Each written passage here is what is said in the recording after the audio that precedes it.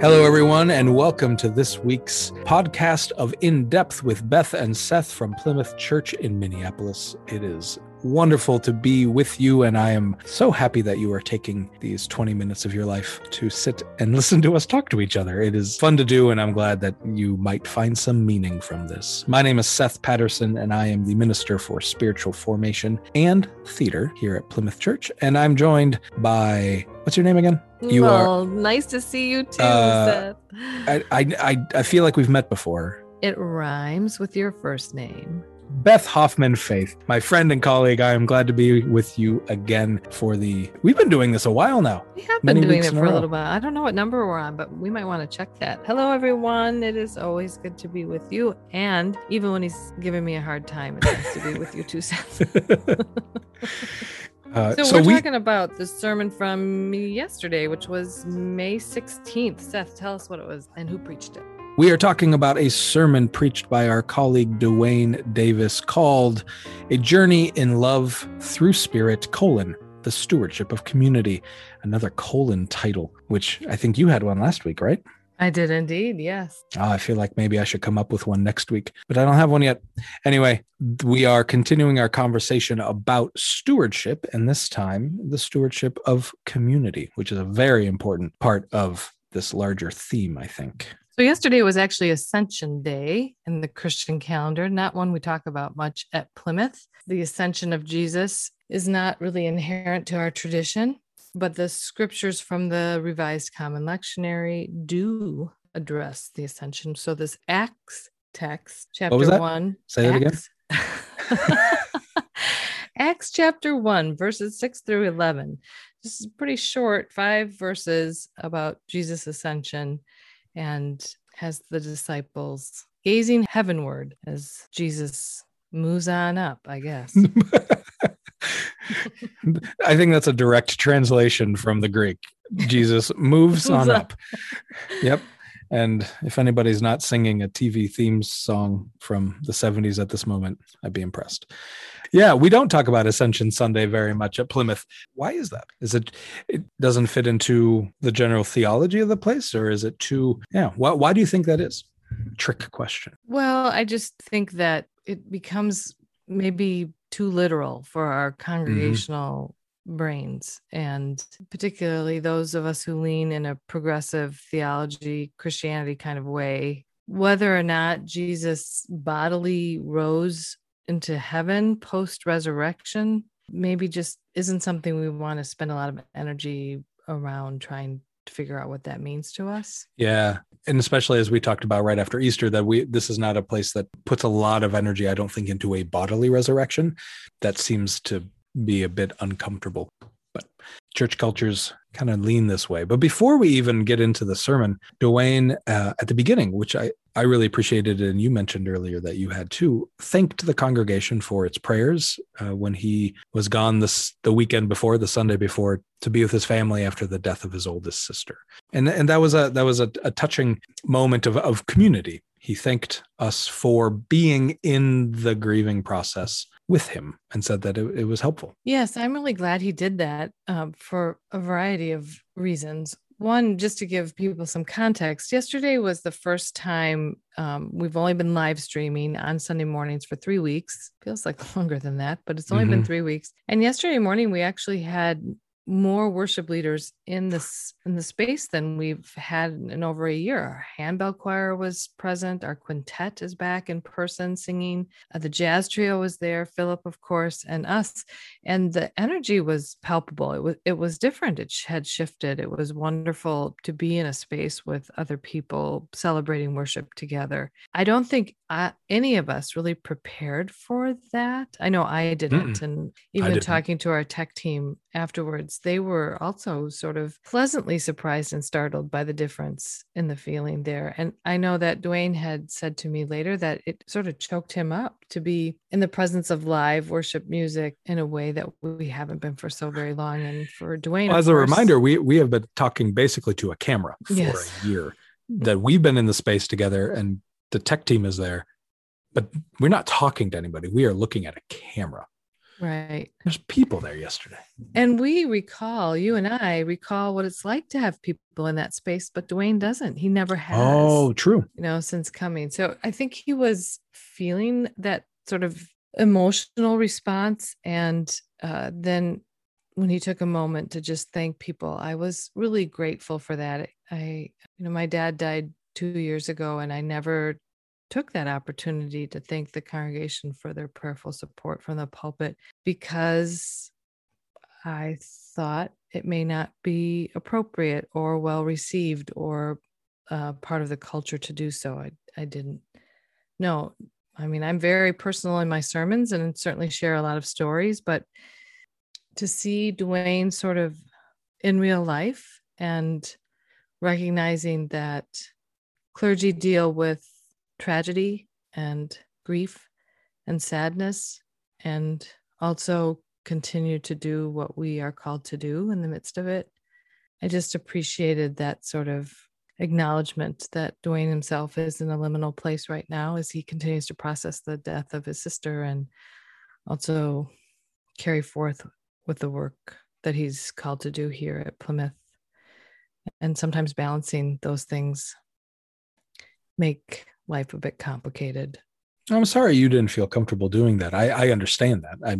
I have not carried loss in that way in my time here, so I don't know what I would do, but I'm sorry that you did not feel like you could. Well, I don't think I think moving forward, I would maybe practice things differently.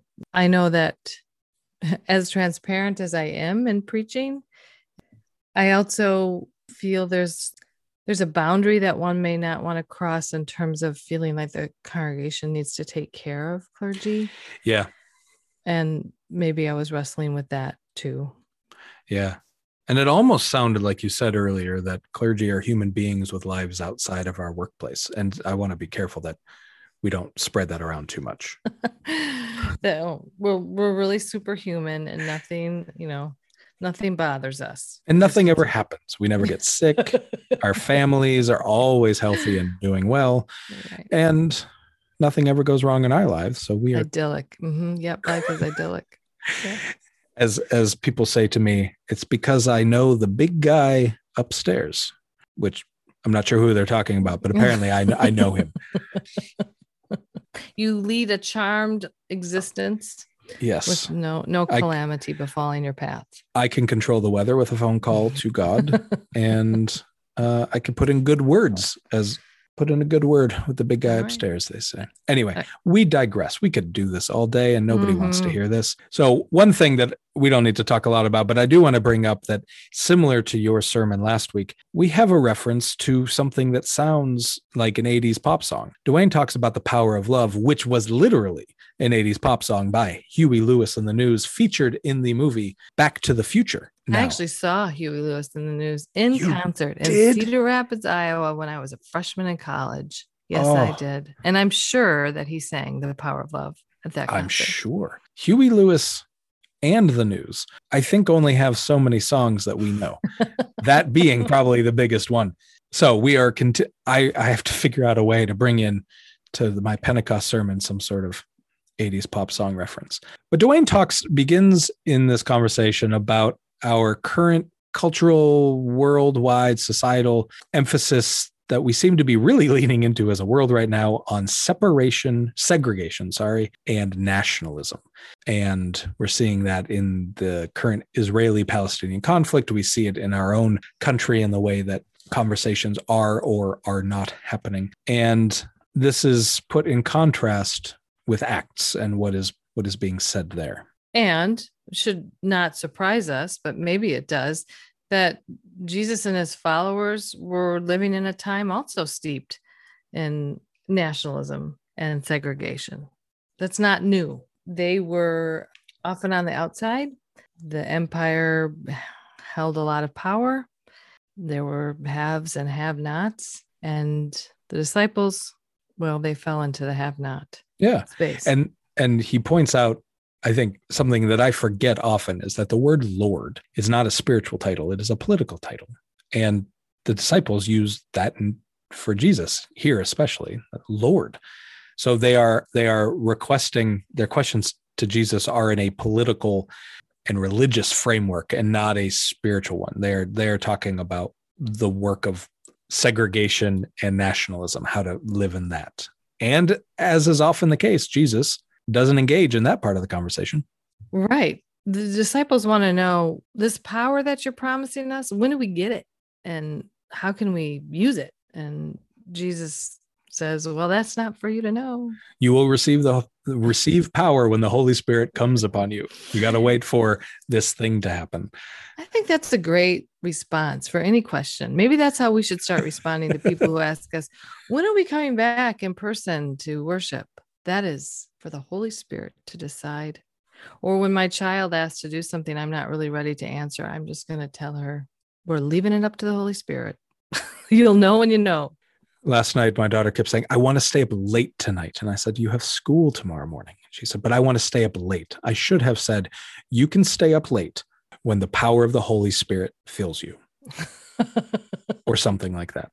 Put it back on the Holy Spirit. You parent, Holy Spirit. But also then, as Jesus is wont to do, he has to reframe things for the disciples in terms of, not only is this not for you, this power is not for you to have at your will. It's not about your will, but also this power that you think that you will receive isn't the kind of power that you are thinking of right now. It's not empire power. No. And then Jesus disappears. It's like that's the last thing said. And then poof, gone. Oh, as a side note, my daughter last night called me in after she went to bed, and she said she was remembering how her tia, her aunt, had a dog that died. I don't know why it came into her mind. And we have a very old dog. And she said, I remember when Precious died, and I'm sad about when our dog will die. So what will happen? She'll just fall over and then disappear. And we talk about death we don't shy away from conversation of death. And yet I'd never thought that we somehow had to explain that you don't just disappear. I don't know where she got this, but Jesus disappeared. Like the dog she thinks will happen. The dog will disappear when she dies. Well, yes, Jesus ascended to heaven. And I think it's the humorous piece of this pericope is that the disciples sort of follow. I imagine like they're following him, gazing up at the heavens, and they don't stop staring like, whoa, what happened to Jesus? And then other people come into the scene and say, why are you looking up? Yeah. Why are you looking up? Well, that's where Jesus is. Up. I knew a guy in high school who used to go to the mall and go stand in the middle of like the food court or the big gallery area and just stand there and look up until there was a sufficient number of people gathered around, all looking up with him. And then he would walk away and just leave a crowd staring up where he was staring at nothing, which I imagine the disciples sort of felt like. Yes. Well, he was here and that, and then he wasn't. Yeah. He told us, the Holy Spirit was coming. So these two things, I think to me, this is the crux of this sermon, right? Is this charge of you will receive power, and it's the power to love. It's the power of love. It's not empirical power. It's not power to change political systems. It's not power that you can wield so that some people might have and others may not. You as a disciple, you as a follower of Jesus are given the power to love. And that is what will eventually create the change that we seek. But also, I can't stop thinking about the disciples just sort of looking up, in that dazed sort of state, like, what do we do now when the reality is out in front of them? I mean, I think that's one of the reasons why the scripture writer puts that little piece in there, is to change your focus, disciples. Move your gaze to the reality of the world, which isn't up. It's out in front. It's behind. It's around. Live in reality, not in what might be, but what is now.